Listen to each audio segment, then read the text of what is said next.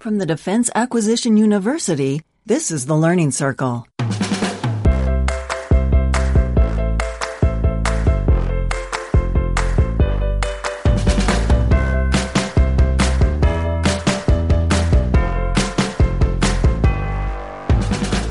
This is the Learning Circle. I'm Anthony Rotolo, and my guest today is, well, it's me, as it turns out. I'm okay, I guess, but, I really like this process the best when we have a guest who is an actual other person.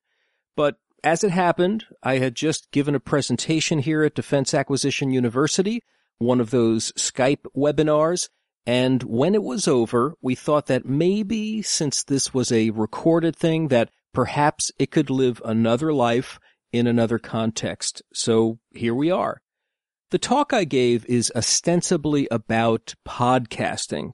You're going to hear about what it is, how to do it, but it's also about some other things, including an overall shift we're experiencing here at DAU, a change in the ways we're meeting the needs of our students.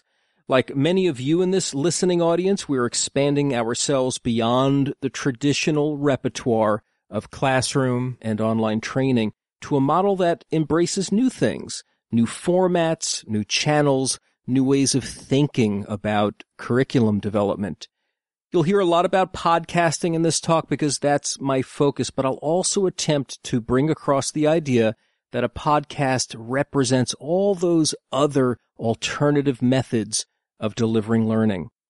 Now, podcasts aren't exactly new anymore. They may be new to you if you're just learning how to produce them and making them a part of your mix, but they've been with us for a while.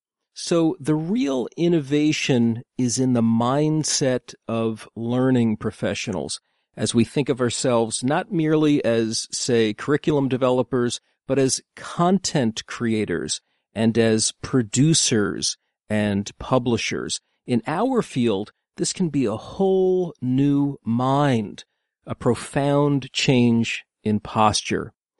Well, I won't belabor this little foreword, but bear in mind that what you're about to hear was recorded on Skype, as I mentioned. So it's got that rustic, high-tech thing going for it. But even the rough aesthetic reminds us that, indeed, there are new ways of bringing content, and we've got to adjust our expectations for what's most important to learners, what's most relevant to our audience. I hope you find this relevant, and I hope it helps you. By the way, I reference a slide deck in my talk. You can download it from a URL I'll provide in the show notes. Welcome, everybody. I want to thank you for coming. I appreciate it. Don't be shy about asking in real time. I'll try to sort of catch up to you or complete whatever I'm saying and answer as close to real time to keep your question relevant. All right, let's get started. So the name of this presentation is Beyond the Course, subtitled How Podcasting Extends Learning. I know you can read that, but I want to, as sort of framing remarks, say that this presentation is about podcasting, but it's also beyond podcasting also. It's the idea is that this principle of extending the course is something we can do with new forms of media, new ways of conveying information. Podcasting is really just symbolic of a new breed and new technological things that broaden our repertoire now. So we'll go through podcasting. We'll talk about how we can do that. I have domain expertise there. I've been doing it since its infancy. I'll tell you about that. But I'm involved with other media as well. So I'm always looking for the right fit. But just again, as an overall remark, just keep in mind like things other than traditional e-learning. And when I say traditional e-learning, think of the behemoth stuff we build where we get a requirement and a year or two later, if we're fortunate, we've got a great course out there. And I am not deprecating that in any way. That is one channel, but there are new channels. So with that, let me move on. So podcasting is a medium that matters. It's really gone mainstream. I don't know how many of you out there have listened to a show like Serial, produced by, I think that's an NPR show, It's a crime show, and that began hitting mainstream awareness when you're hearing it mentioned on the Tonight Show type of programs, which is kind of surprising because you've got more and more people looking for alternatives to terrestrial radio. Sometimes you're in a wasteland on the radio dial and you just can't find anything to listen to. But with podcasting, which caters to that long tail market, that infinite array of niches, you might be into medieval folk dancing and chances are you'll find the podcast about it. I think that might be a stretch, but, some of you are going to search that and you might tell me, hey, there's a medieval folk dancing podcast. What do you know? But, with that said, terrestrial radio is alive and well. This idea that video killed the radio star.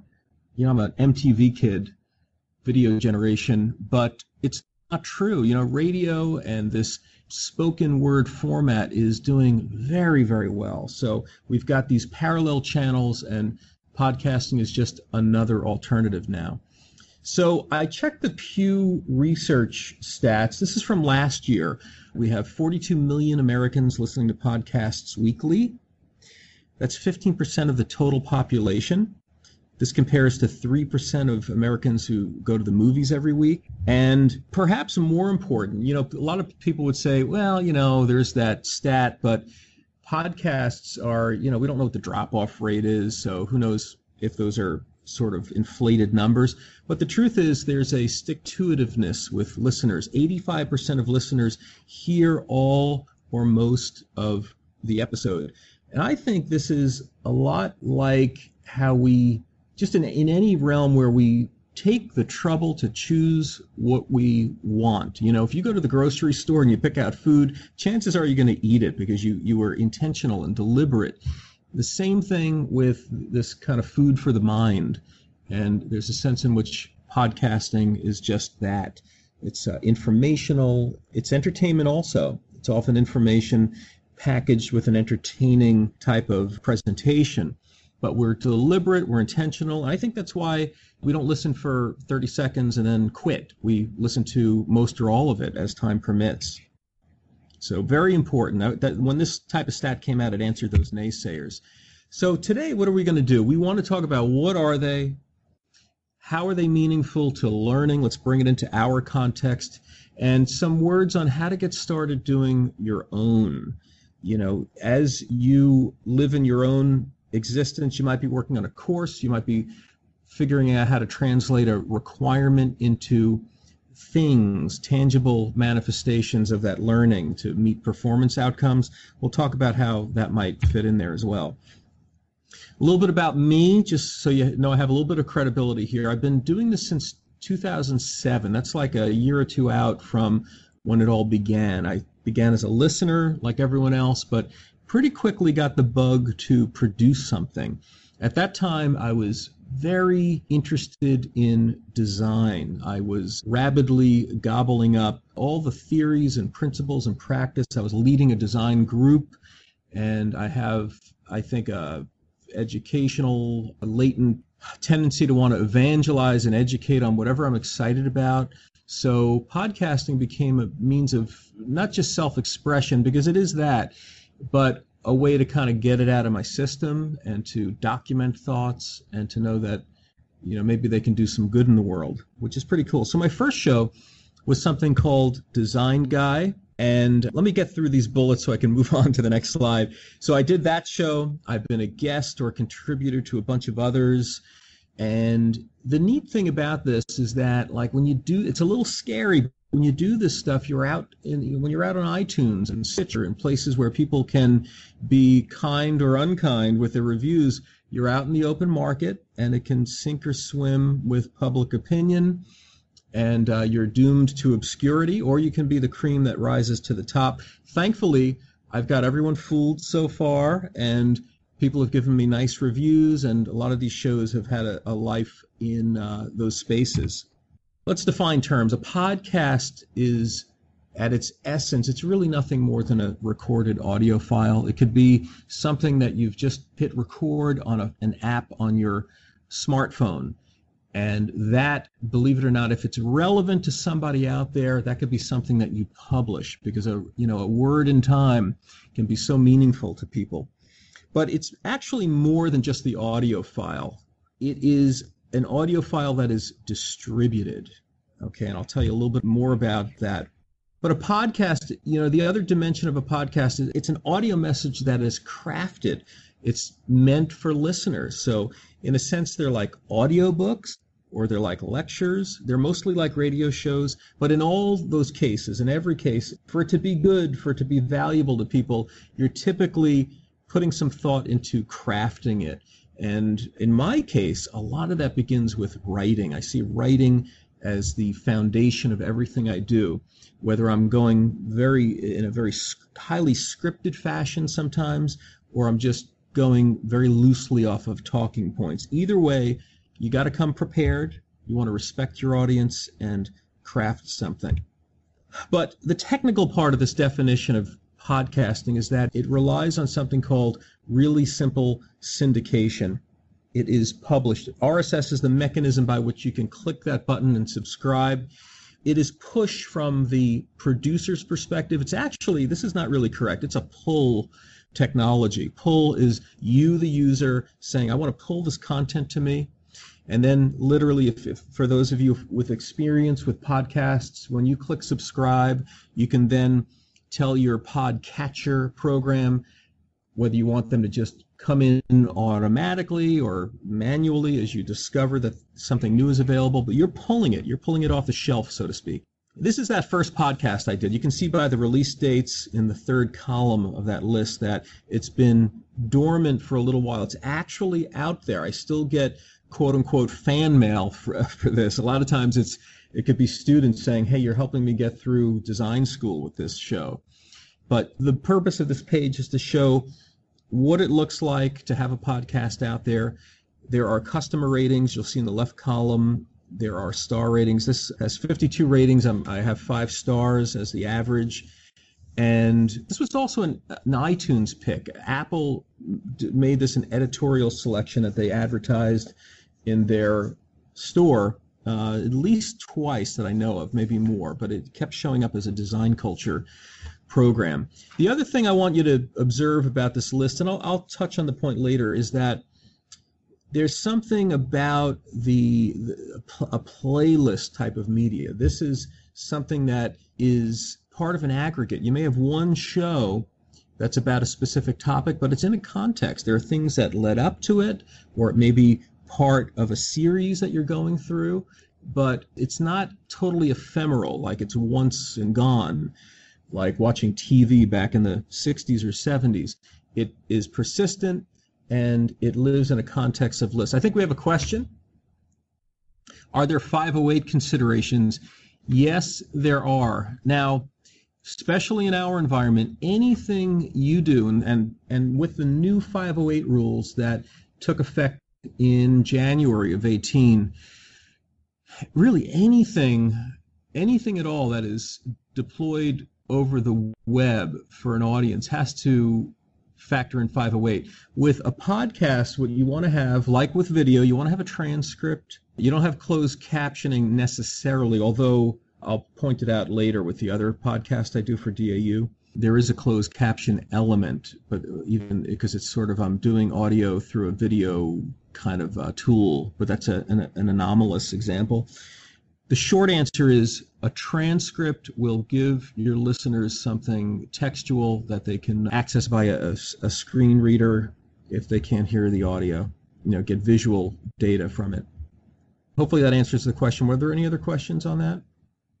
Alrighty, so these are several examples. So Design Guy is the one I mentioned earlier. That was the first thing I did. These other 3 that you're seeing are current things I'm involved with. For DAU, I produced the Learning Circle. This was conceived as with the support of the Board of Visitors as a way for DAU to participate in our industry, the learning industry. And so what's unique about it, and a little counterintuitive, is that the audience is not DAU. This audience is the world of learning and development. So think of instructional designers and other educators and learning professionals from all manner of walks of life who may be discovering it. They might have done a keyword search or something else, and they hit it by Google or in the iTunes search engine or Stitcher or wherever they get podcasts. It is out there. It is out there. And so it gets discovered by people. And so that's what's so kind of dynamic and exciting about these shows.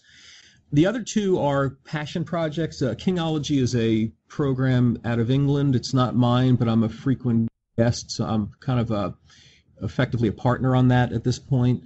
And this thing called TV Terror sounds like the subject matter is, light, but it's a passion project of mine I take seriously. It's actually there's a lot of research into classic television.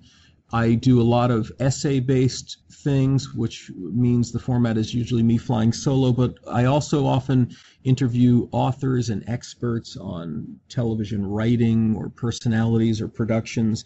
So that's out there, and that has a growing audience. It's had tens of thousands of downloads since I started it, and good reviews in the US and UK store. So these are just, examples of how the different, you're getting in just this space, a range of the kinds of subject matter and how they live out in the ecosystems out there. The formats, as I began saying, they're either single presenter, like an essay or monologue, or I can do like a topical talk show where I've got one or more guests. A lot of times this is done over Skype or it's done in person. For the Learning Circle, most of what I've done is in person. It's either, I have a handful of instances of recording our colleagues here at DAU, but most of them have been folks on location as I've traveled to conferences around the country and met with folks to do in-person on-mic recordings. So again, format-wise, you can fly solo, you can engage with other people, and engaging with other people is often the best thing. There's magic in the interaction. And so whether it's one-on-one or if it's a round table, this is going to lead to different recording setups. I can get into detail about that. But the formats I described have been experienced on all these shows that you're looking at. But podcasting as e-learning, you think about it, when you take us back out of that, entertainment context, and you think about how we can impart knowledge, it's an audio presentation with its possibilities and its limitations. But what a possibility. The late, great Jay Cross, some of you may know, he was a very powerful personality in the learning space. But he says conversation is the most powerful learning technology ever invented. And I agree with that. There's something magical about human interaction. Human interaction is naturally becomes storytelling because we're wired for it. We communicate in terms of our experiences with one another. There's the very infectious call and response nature of human interaction. You can't be left hanging. You got to hear how someone answers what someone just said. So conversation is magnetic. It's powerful. It's a wonderful way, a wonderful medium to transmit information and emotion, the emotion that transfers the information. But as we talk about learning, let's throw around some learning jargon. There's this idea of formal learning. I've talked about the traditional or event-based offerings. Those are your courses. That could be, any type of classroom or online thing where it's button seat, where you're kind of the captive audience and you got to get with the program and do that type of learning. There's informal though, and we throw these terms around, but we seldom define them. Informal is really learner-driven, learner-centric. It's the kind of stuff that you do naturally, especially nowadays. There's something new in your life, some new concept or new thing that you're trying to wrap your head around, and a lot of times we're Googling or we're searching YouTube or we're talking to a friend. Those are all not really planned. They're pretty unplanned, unscheduled, impromptu ways that we learn things. But it's an important thing, and the technology is now catching up to this way of learning. Things like Tin Can or Experience API are methods through which we can cast a net for that type of behavior so that we know that a learner not just was a butt in a seat somewhere, but they're doing other things, and those other things count as part of the learning. Podcasts fit into informal learning. And this formal versus informal has been analogized through the idea of being on a bus. Again, you're the button seat. You're not the bus driver. You're going to have to make all the stops with everybody else. You're going to run a certain circuit. You're going to run a certain course, right? That word course. When you're on a bicycle, you're free to meander. You can stop and smell the daisies. You can stop by the beach. You can do whatever you need to do as suits your whim and fancy. And a lot of time that mood-driven or situational-driven learning is the best kind. Then there's micro-learning. We're hearing a lot about micro-learning. Micro-learning is a word that's becoming formalized now at DAU in a big way. It's all bound up in, for example, our new learning asset development lifecycle process. We're hearing that word become formalized at DAU, and that's a very it can be tough to define. You wonder sometimes what's the difference between that and words we already use like chunking and techniques to keep things specific and brief in duration. But micro-learning begins to have meaning when you take something like a podcast, for example, where it is not only is it chunked and specific and a certain duration, not necessarily brief, it can be long, but it comes along with technological things that help its distribution, that can make it a little more programmatic, if not formal. So think of that RSS way of distributing in the case of podcasts. Think of, have you ever signed up for a new website or their email list and they start dripping out to you like autoresponder things? Maybe, hey, get our 5-week course on this, and you begin getting like 5 lessons on something delivered to your email. That's micro-learning, and it becomes more micro-learning like when you've got those mechanisms getting it out. So think about that as well. I think that's got to be part of the micro-learning definition to help differentiate from mere chunking. This is that playlist idea again. Podcasts come as one thing, but they also come in context. So as educators, some have said that, content isn't king, context is king, content is queen. Context provides meaning, it surrounds any given thing, and that's why the power of the playlist is very important. The power of the playlist also lets you realize the power of micro-learning, that technique of taking something and editing it down to that one thing, I'm thinking of Detective Columbo when I say one thing, one more thing. But in a playlist, make it about the one thing. When you make it about the one thing, this is also the antidote or cure to, I really bristle at that advice that videos must be 3 minutes, thou shalt make videos 3 minutes or 5 minutes, or it's some arbitrary short duration, or else you're not doing audio or video right. That's a bunch of pap. That's a bunch of nonsense that hacks promulgate. Sorry to be unkind, but that's not how you get to your short duration. The way you get to your short duration or longer duration is by being organic with the content. You figure out what the one thing is that you're going to present. If you have the opportunity to script it or plan it in advance, figure out how to do that economically so you make good use of your listener's attention, or in the edit, how to reduce it and isolate that one thing. That's how you get your duration. So, this idea of like 3 minutes, 5 minutes, whatever you hear, that did not come down on stone tablets from some mountain. This is the stuff we get in our industry, and maybe it's training wheels to get us thinking in the right direction, but don't feel beholden to some arbitrary limit. I just put out, in one of my shows, my typical duration is 20 minutes. I just put out a show that's 90 minutes. And the overwhelming response was like, give us more of that. We want more. My biggest complaint about my show is that it's too short. Okay? So this gives lie to this idea that everything has to be short. The wonderful thing about podcasting, here's another thing to think about. It is not video. With video, we're busy, we got a lot of other visual stimuli around us, like notifications and things. We got to be that impulse to just work at our desk. With video, you often feel shackled to your machine. You want shorter duration. There's something about those factors.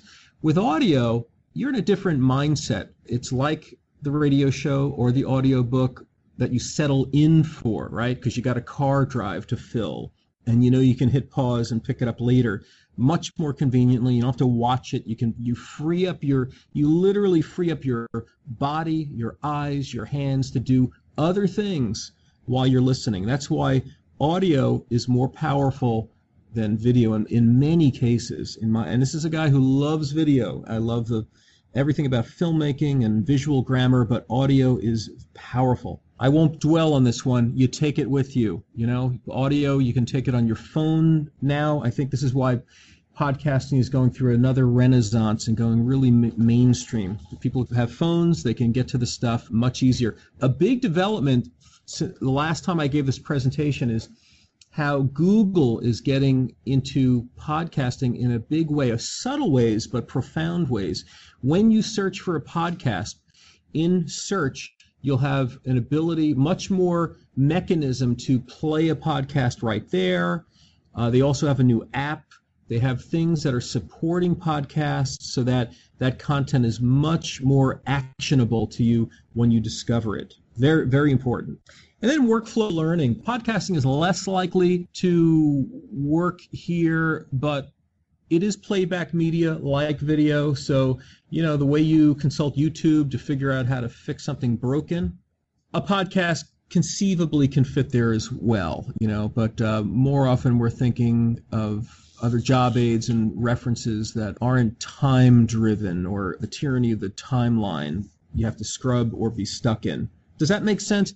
So putting this all together, we're meeting moments of need. This whole idea of the formal and the informal, whatever part of the spectrum your learner is on, a podcast can be a part of it. Podcast can be a part of that course. It can be part of, the supplemental stuff that a learner might be assigned or might be doing in maybe a flipped classroom situation, whatever permutation you want to come up with.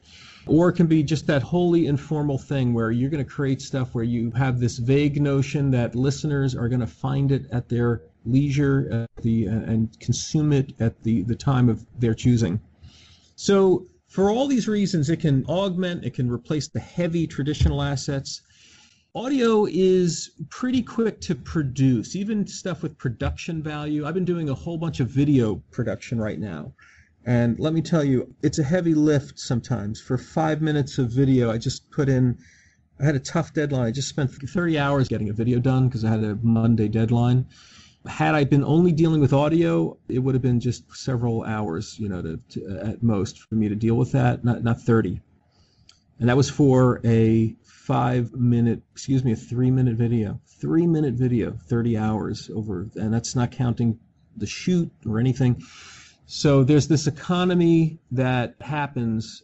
The main thing you want to do in anything, in all things, is your analysis. And ISDs that are listening right now, I think we're happy to know that analysis is figuring very prominently in the new learning asset lifecycle approach. You want not to be in that situation where you're defaulting to formats. You want to choose the right format. So I hope as you experience podcasting and audio delivery that this becomes more of your repertoire and you realize, okay, maybe that's the constraint of time I was just describing, the production, the heavy lift, or just the inherent advantages. You'll be choosing this and maybe enjoying better speed to market. I think these podcasts are one of many in a new breed that will help realize the acquisition learning model. The ALM is very much future state. I think it's something that, we can't just hang on the wall and pretend that we're living it to the fullest. It very much beckons to us. We are by no means there. We are going to have to get there. And I'm doing what I can to help get us there. By standing up a podcast like The Learning Circle, it was a way for me to say, let's stop talking about it. Let's do it. This is what it looks like to have content produced on an editorial calendar. And what this does is it shifts our mentality. Instead of being downstream, very passive, where we get the requirement, very passive phrase right there. And then in that year or two, you hope you got something coherent to launch. Again, I'm not denigrating, but it's a hard process with some of our assets. If we can, by just the very nature of these kind of new animals like podcasting and video, think more like a content creator or publisher where you've got an editorial calendar and you've got marks to hit coming up, or maybe you've got a campaign-driven thing. Then you can reach for more rapidly deployed things, get things out faster.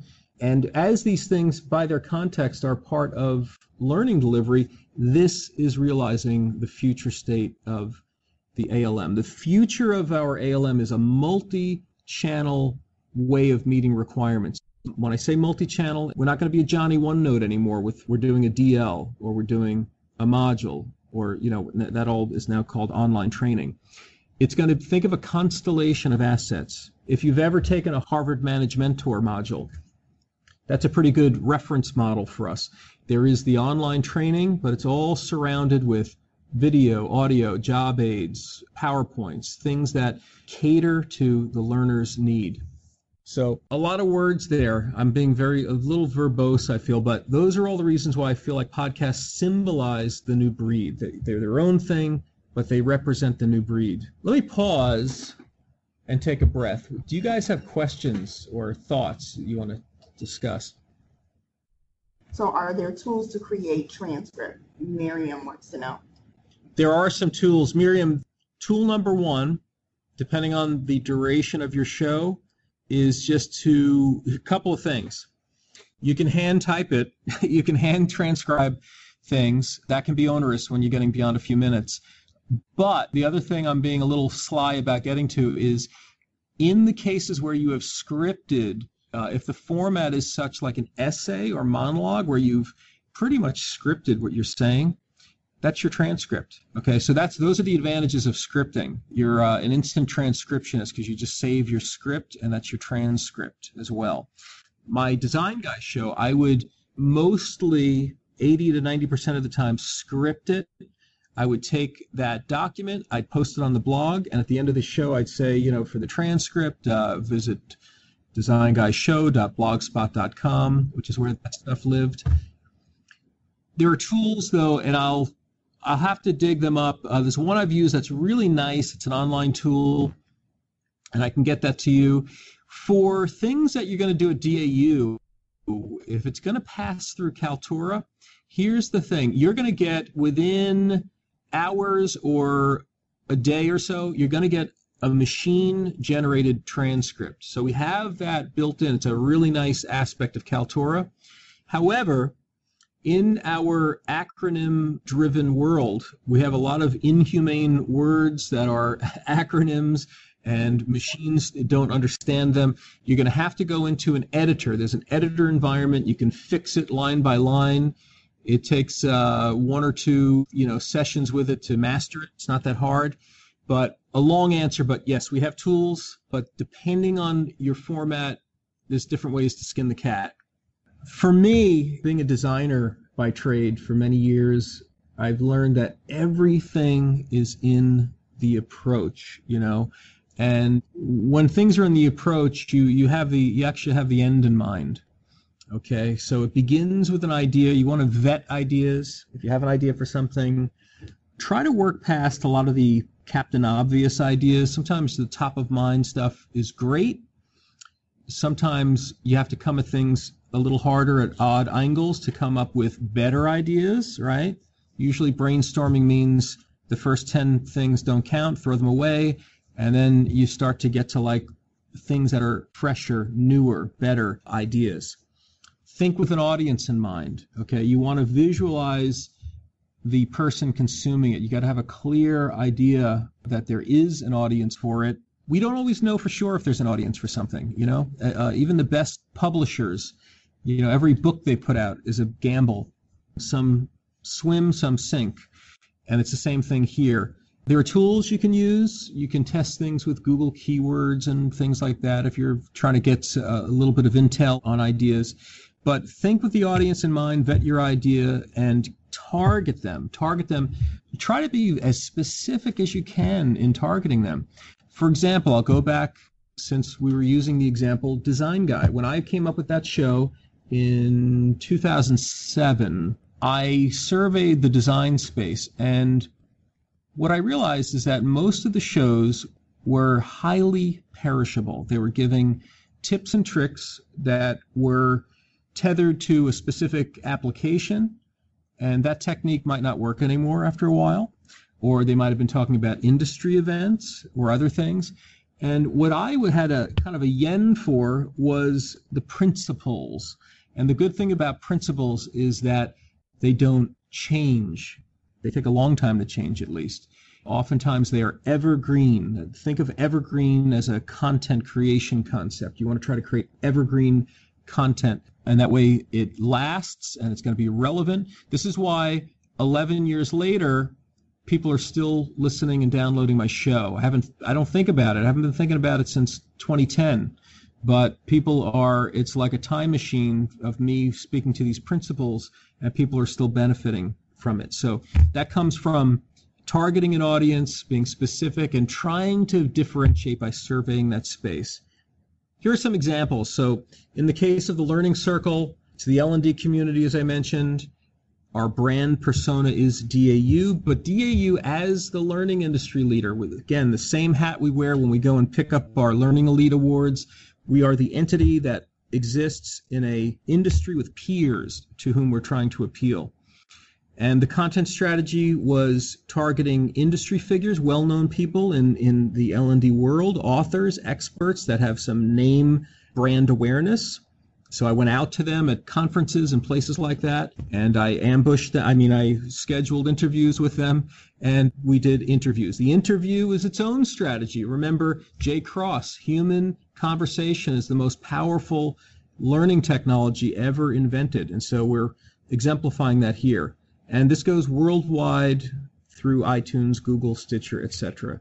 When you're planning your show, now we're getting a little more practical. We're going from the approach to how do you do it? Well, if you're planning your content, just like anything else, there's often a body to it.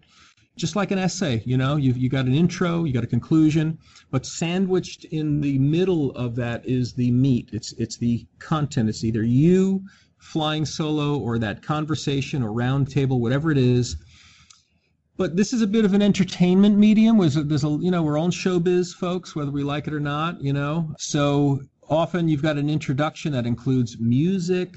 You might want to pay an announcer. That's what I did with the Learning Circle. When I prototyped that, I tried to prototype it once and done, and thankfully I didn't have to change it. But with the Learning Circle, I paid for a professional announcer to do an intro and a closing. I vetted professional music. And so you got a consistent audio branding. This is branding for the ears. People hear the same thing. And just, like when Entertainment Tonight, is Entertainment Tonight still on? I don't even watch TV. I haven't had cable in 20 years, people, so I have no idea. But, da-da-da-da-da-da-da-da-da. Okay, enough of that. Well, you hear the music, and it's like, I know that show. I know it's on. I know what time it is, right? You're doing that with your show, and it's kind of, it's even part of the ritual. You don't want to make it painfully long because, when people are working through a playlist, they don't need a 2-minute introduction. 20 seconds might suffice.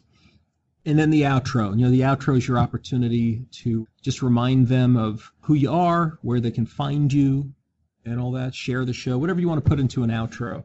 But here's the process. I've touched on it a little bit along the way, but a lot of planning. And if you've got guests, you've got to keep in mind that you're playing host to real people. So you want to, especially when you've got important people out there that, their time is valuable. In my case, I was very cognizant that I am grabbing a slice of time from someone like Bob Mosier or Carl Kopp, expert on one of the renowned games experts, or Clark Quinn, these people that are busy presenting at conferences and stuff like that. And, you're going to be setting up a time, going to be confirming the time, you're going to be reserving a place, a physical location. You need a little process within your process just for that, because you're playing host and you want to be professional and use their time well. You certainly don't want to be a deadbeat to them or a no-show. In fact, I'm doing that right now. I've got this is a little extracurricular, but I'm doing an interview tonight for one of my other shows. And before I left for work today, I shot out a little private message to make sure we on tonight. It's in the evening, and I heard back from the author. This is not a learning development thing, but he's an author, and I just want him to have the comfort to know that I know we're still on. Those are very important things. Scripting is the most important thing. Shakespeare said the play is in the script. It's a belief that everything is built on writing. Everything is built on craft and how you plan to present the material. So make much of that. There's nothing worse, especially in a show that's meant to inform in addition to entertain, when hosts show up unprepared for the microphone.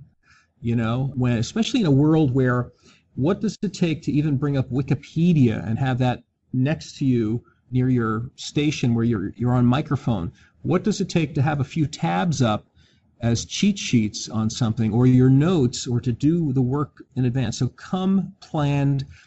If it's a literal script, great. You're going to get a very compact result. If it's show notes, you're going to get a looser result. But in either event, it's planned and it's got a structure. And then in every production type of thing, whether it's video, audio, there is the production phase. That's when you're actually on your hot microphone recording. And after the recording, you're going to edit it. And editing means fixing it. It means cutting the bad stuff out. You might want to not just cut errors, but you may want to, you may capture so much that, like a book editor, you say, let me take out the boring parts that people are going to want to skip, right?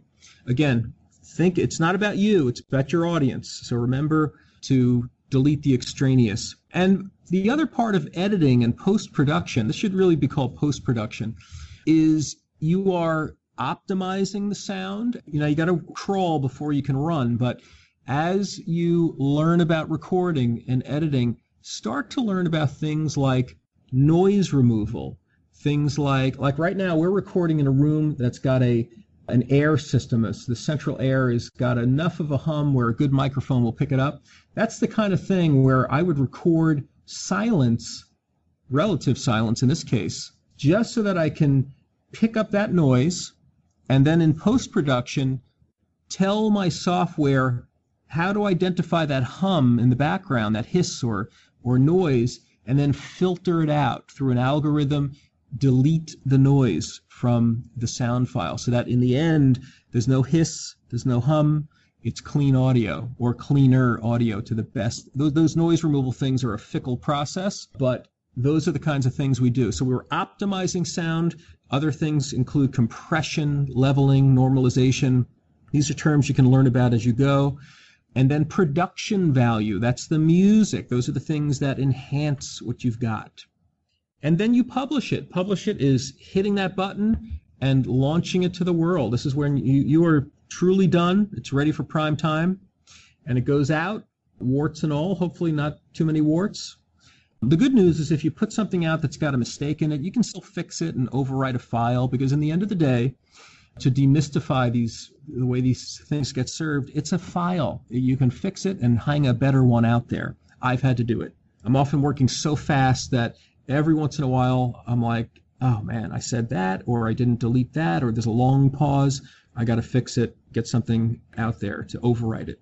Let me pause there because I am the fire hydrant that you're drinking from today. Do you guys have questions? So there were just questions, and let me pull.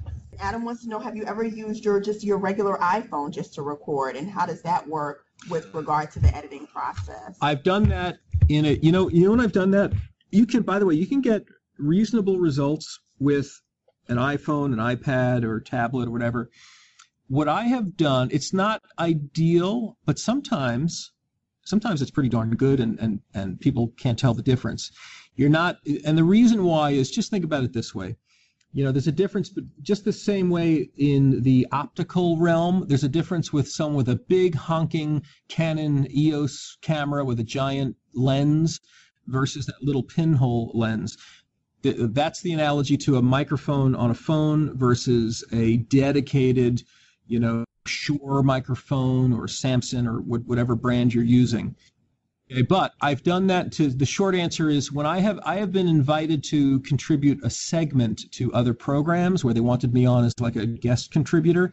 And when I've been really pressed for time, I've said, hey, I don't have access to my studio. You mind if I record something on my phone? And you know what I did? I went to my car. Here's a little trick. Think of your car as a little sound booth pod. It's upholstered. It's mostly sound absorptive.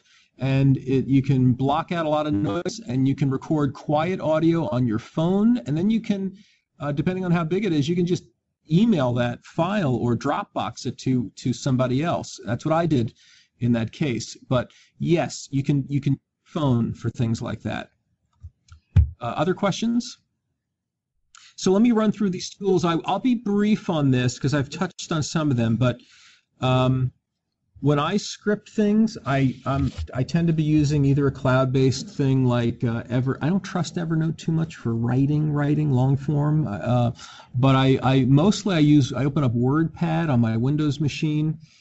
Very little distractions, and I'm again, the play is in the script, as Shakespeare said. I want to get things right on the page. That's my plan, and often my literal content for the show. So all the magic happens in little old WordPad, if you can believe it, right? That's where you're pre-visualizing all the stuff that seems so exciting as a show later.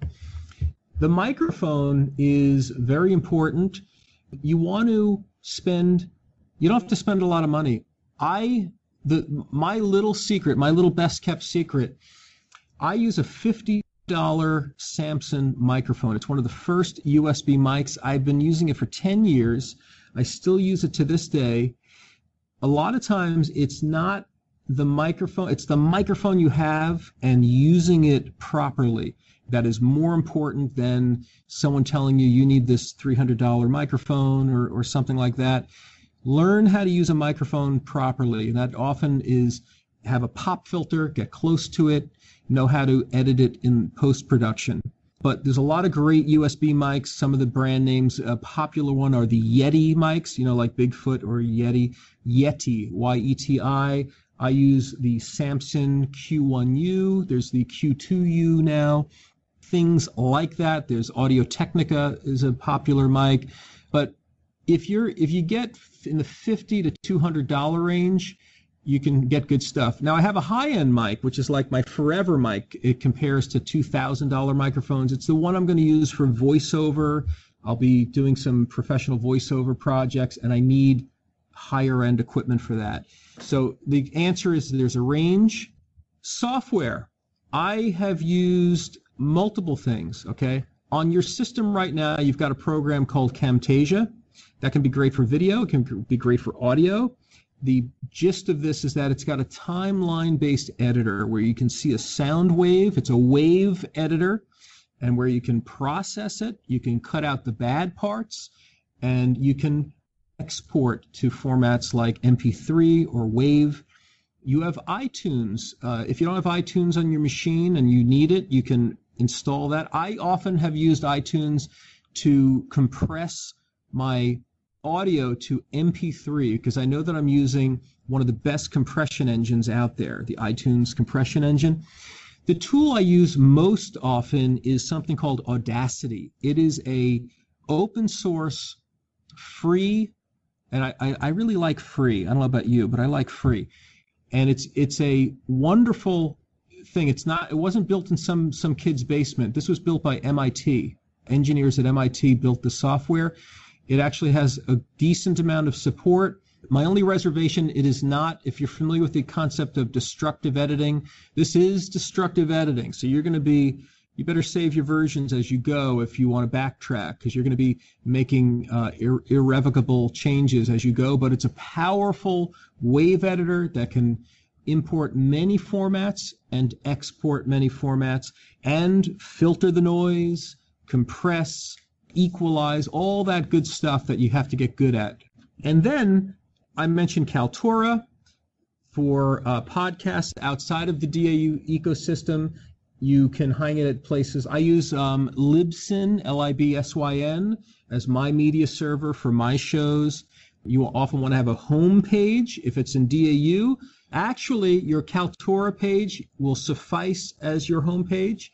I would point to that from other places so you don't have to update multiple pages. And the point I want to make with podcasting is this is not going to be listened to under the oral equivalent of a microscope by sound engineers. It's going to be listened to people in their cars. You want high quality, and the quality is mostly in your content.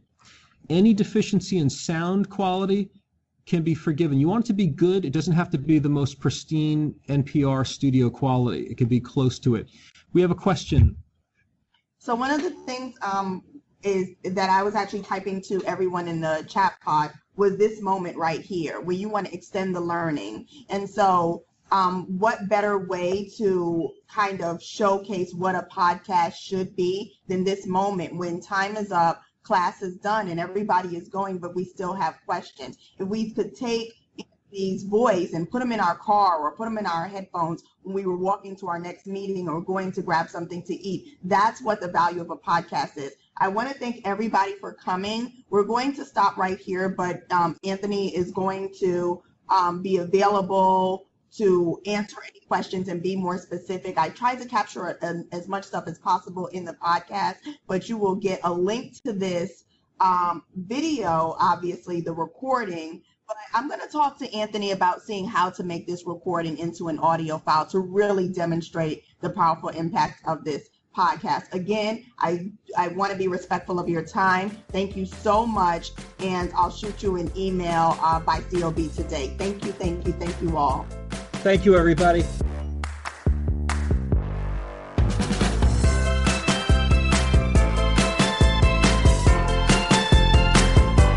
Thank you for listening. To catch up on all of our shows, subscribe in iTunes or Stitcher or wherever you listen to podcasts. The Learning Circle is produced and distributed by the Defense Acquisition University.